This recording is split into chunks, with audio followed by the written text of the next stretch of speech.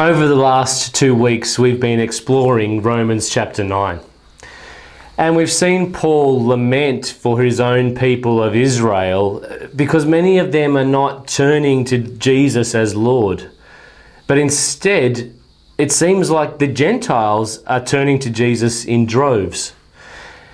And this is a little bit confusing and somewhat surprising for Paul and his audience. But Paul's been reminding them that in God's sovereign plans, he has always chosen to show mercy and to harden hearts to bring about his good and perfect plans. And as humans, as creatures, we don't always have insight into what God is doing in his plans and purposes and how he brings about his promises. But Paul says, we can trust that what God is doing is good and right. But in today's passage, Paul explains that there are also some heart reasons, some religious and cultural reasons why many Israelites have missed their Messiah, Jesus. And in the midst of this passage are some truly incredible statements. Some life-changing, gracious and astounding words that hit at the very heart of the gospel. And so my prayer today is that we might be struck again by the startling mercy of God. Let me pray. Lord God, we thank you for your mercy. We thank you for your character of who you are, that even when we are stuck, when we are incapable of saving ourselves, we can throw ourselves upon your love and mercy. And Lord, may we do that in response to your word today. May you teach us, may you reveal to us a little bit more of who you are. Amen. Have you ever had that experience where you've been searching for something or pursuing something and you've worked really hard to find this thing or achieve the goal you're pursuing? And then someone walks up or shows up who finds the thing that you've been looking for or achieves the goal you've been working for with seeming ease. It happens for me when I'm searching for missing socks. And this happens time and time again. I'll be searching through drawers and piles and baskets for a missing sock. I'll check the same places over and over again with no luck. And hearing my cries of frustration, Emma will walk in and look in the exact place that I've been searching for the last 15 minutes and find the sock sitting there within seconds. And I don't understand why this happens time and time again. Or maybe you've had that experience of setting yourself a goal to run 5 kilometres. You spend months building up your fitness to achieve that goal, and then you're having a chat with a friend one morning who casually mentions they went for an easy 15-kilometre jog that morning. You feel demoralised. Or if you've been to a theme park and queued up to wait for the fastest and most exciting roller coaster ride. You've been waiting for hours and the line is barely moving. Then these people wander past you right to the front of the queue, escorted by security guards, and hop straight onto the ride because they have VIP passes. It seems unfair, doesn't it? Today's passage describes a similar situation, but there's much more at stake than a roller coaster ride or a missing sock. Paul describes how Israel has been on a search or a pursuit for centuries. The pursuit of something that we translate as righteousness. And boy, have they worked hard to achieve it. Tirelessly trying to follow the rules of the law. Endlessly offering sacrifices to atone for their sin. Zealously holding one another to account. And yet, Paul says, here are the Gentiles casually walking to the front of the queue. Here are the Gentiles stumbling upon the missing sock within seconds. Here are the Gentiles casually achieving Israel's goal with no effort whatsoever. So today's passage is about the pursuit of righteousness. But what is righteousness? It's a word we use an awful lot and hear a lot. But how would you explain what righteousness is to someone? There's quite a lot of debate about this word and how it's used in the Bible. But the word for righteousness here was a common word used in Greek society. For people who didn't follow Jesus, the word righteousness was about living rightly or living up to a certain standard. Righteousness was an attribute or characteristic of a person who had attained that standard. But of course, that begged the question, what standard are we to live up to? Who sets that standard?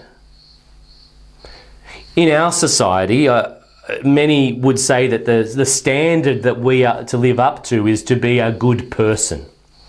And what we mean by that is to be a little bit better than the people around us. We often define the standards of righteousness by glancing sideways and looking to the people around us, by comparing ourselves to one another. And I suspect this was quite similar for the Greek people.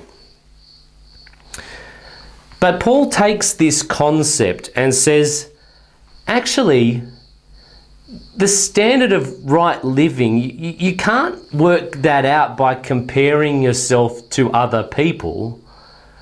The standard for right living can only be worked out by understanding, by hearing from, by learning from the one who created life in the first place.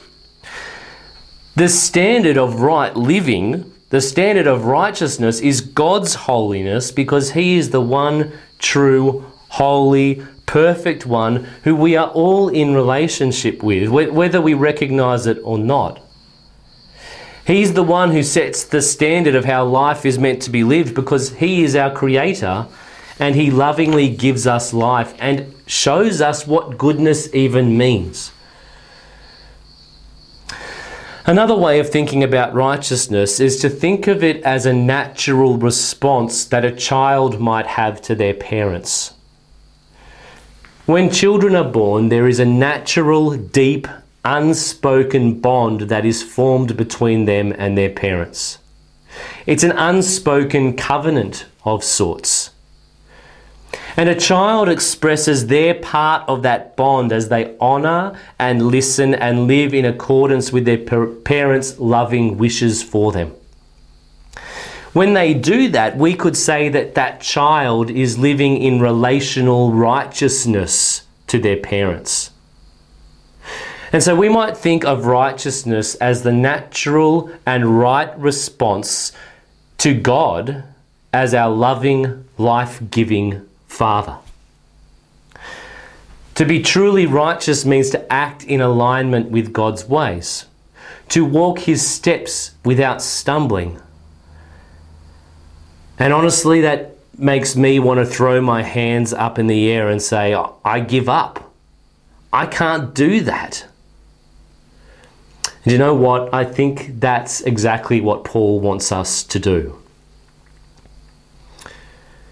And all of this description of what righteousness is, all of this makes Paul's words at the end of chapter 9 quite incredible. He says, "What shall we say then? That Gentiles who did not pursue righteousness have attained it. That is, a righteousness that is by faith. But that Israel, who pursued a law that would lead to righteousness, did not succeed in reaching that law." This is a shocking statement, a statement that would create a rift between Paul and his own people. Because Paul is saying that the Gentiles have been declared as fulfilling their end of their covenant relationship with God. They've fulfilled the human end of their bond with God without even trying. That's what Paul's saying. But meanwhile, the people of Israel who have strived tirelessly to live according to God's standards by following the law, they've fallen short. And Paul explains why this is. He says it's because Israel has been pursuing righteousness in the wrong way. They've been searching in the wrong place. They've been pursuing righteousness by the law, but righteousness can only come as a gift by faith. And so there are two different ways that one can pursue righteousness. Two different ways that we can try to honour our life-giving Father. And this has always been true. Even in the Old Testament you see this. That's what verses 5 to 8 are about. The first way is to try by our own efforts to live a life that is in perfect alignment with God's ways. This is the way of the law. This way falsely says, actually, it is possible for us as humans to live up to God's standards. You can do it on your own, in your own strength. I can do it in my own strength. The way of the law relies upon human strength and human goodness. The second way is to say, actually, I can't live up to God's holiness. And so all I can do is throw myself upon the loving mercy of God, upon his loving and merciful character. That is the way of faith. This way says, I can't be righteous in my own strength. I need God. And so we have the way of the law that is human-centered. But the way of faith is God-centered. The way of the law relies on the weak and frail humanity. The way of faith relies on our good, merciful, and sovereign God. So hopefully this all sounds well and good. The way of faith certainly sounds much better than the way of the law, but how can God actually declare me or you as being righteous? How can he say that we have fully honoured our bond with him as we should? That we walk aligned with his ways in all of life when you and I know we simply don't? Does God say we're righteous when really we're not? Is it all fake, and is this a pretense? Is it a mask, a pretend mask to cover up? Is God a liar or a cheat? Verses 3 and 4 of chapter 10 are really important because they explain why God is no liar or cheat. Paul explains that the way of faith truly does make us righteous in the most remarkable way. He writes about Israel, for being ignorant of the righteousness of God and seeking to establish their own, they did not submit to God's righteousness. For Christ is the end or the culmination of the law for righteousness to everyone who believes.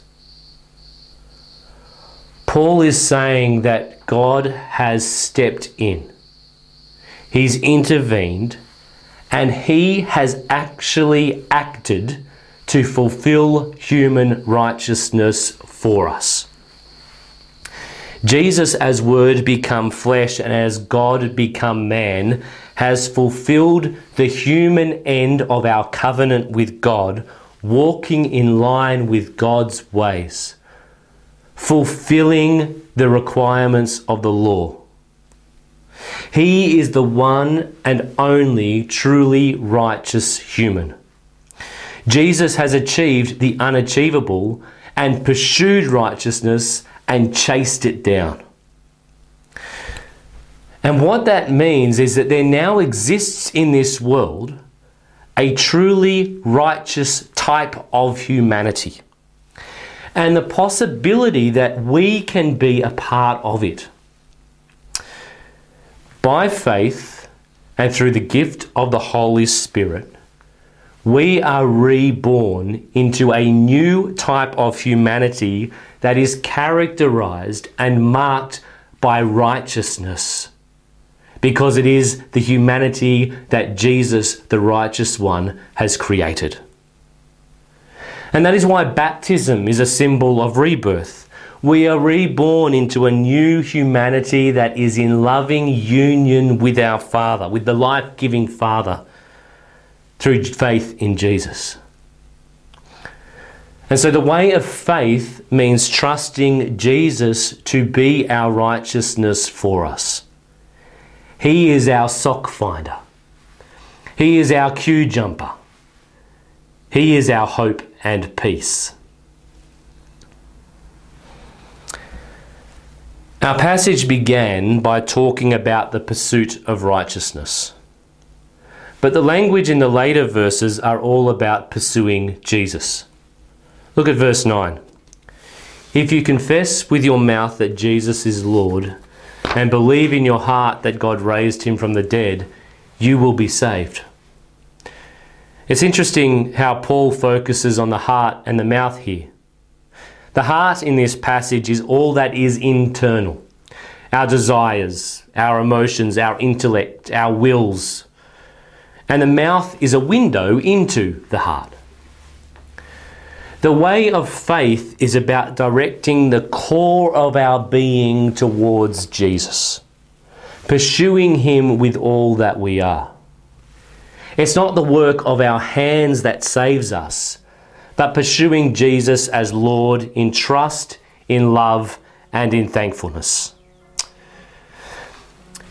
I've been reading a book the last few weeks by A.W. Tozer called The Pursuit of God. It's a follow-up to his book, God's Pursuit of Man.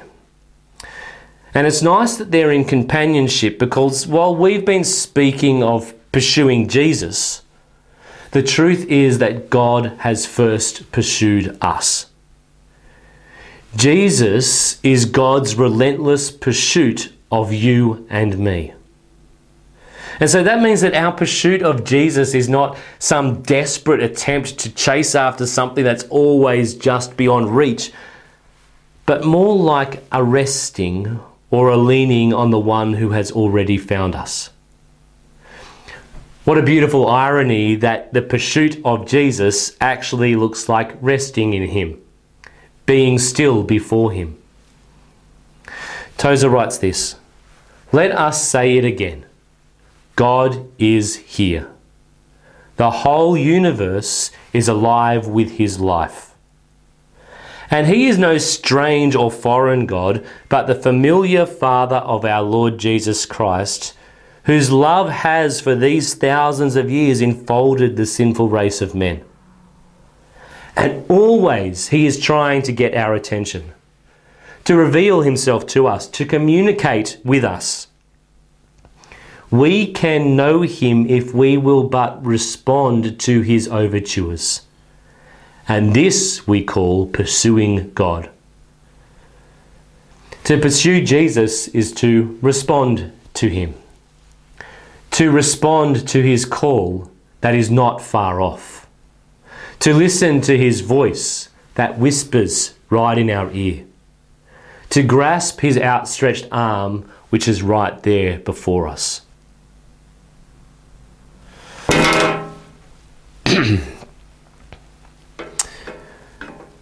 Well, as we come to consider this passage ourselves and what it means for us today, we might think that we're not distracted by the law as some in Israel were, and that's mostly true.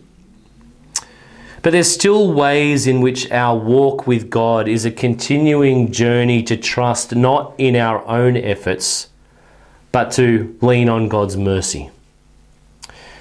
We still have this strange idea that a full and whole life can be achieved by our strivings and effort, when God is the source of life. And the gospel reminds us again to find wholeness in Jesus, not in our efforts. So maybe we find ourselves feeling like Axel. Axel struggled with guilt. The guilt that came from wrestling with sin over and over again. Every moment of victory over addiction was matched with 2 moments of stumbling and failure.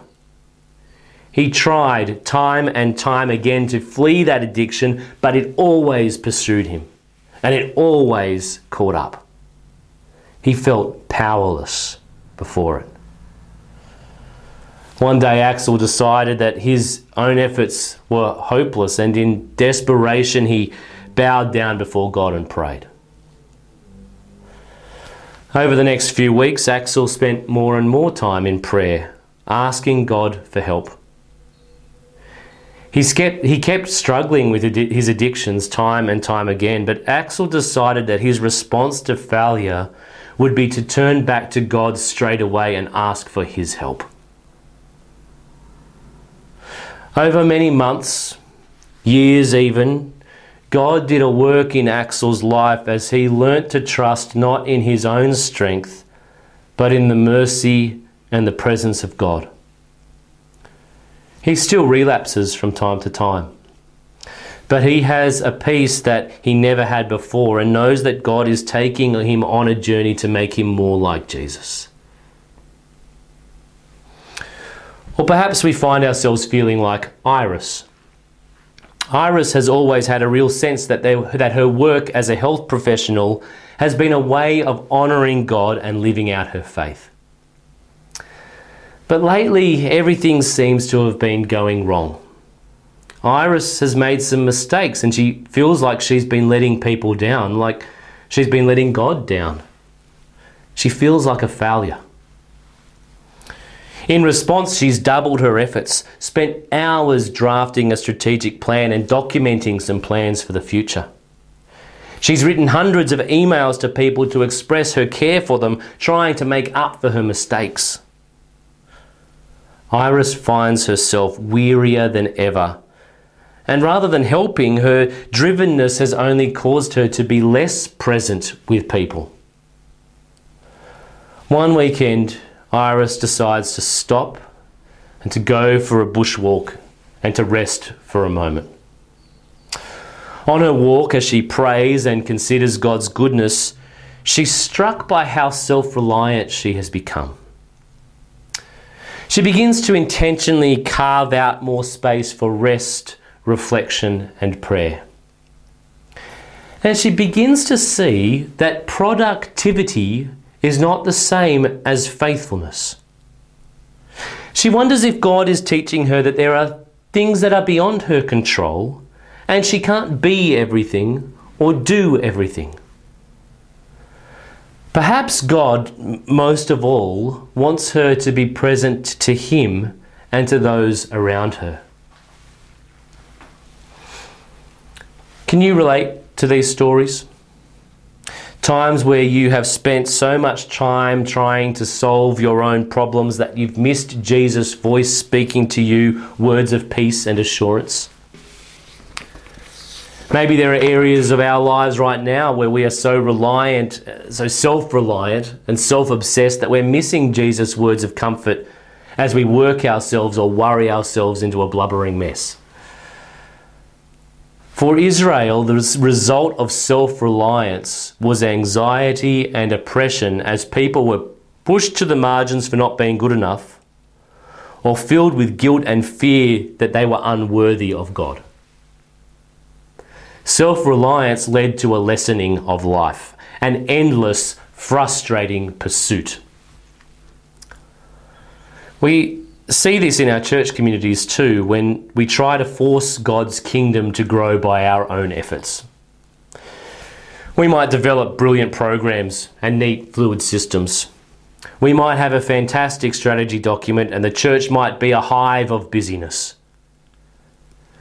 But what does that matter if we are not resting in Jesus and listening to His voice together and individually? What does it matter if we pursue creativity or events or busyness but don't pursue Christ? These things only take their rightful place when Jesus is our first love. The gospel teaches us that Jesus is our everything. He's done for us what we could never do. And a life that is whole, a life that is at peace with God, is only possible by leaning upon Him in trust. The gospel calls us to kneel before Him and rest in His mercy. Only there will we find peace. I'd like to finish by reading a prayer. You might like to listen along and maybe echo these words as I pray. Lord, make me childlike. Deliver me from the urge to compete with another for place or prestige or position. I would be simple and artless as a little child. Deliver me from poise and pretense. Forgive me for thinking of myself. Help me to forget myself and find my true peace in beholding you. Teach me to throw myself upon your mercy time and time again, to pursue you and you alone. Amen.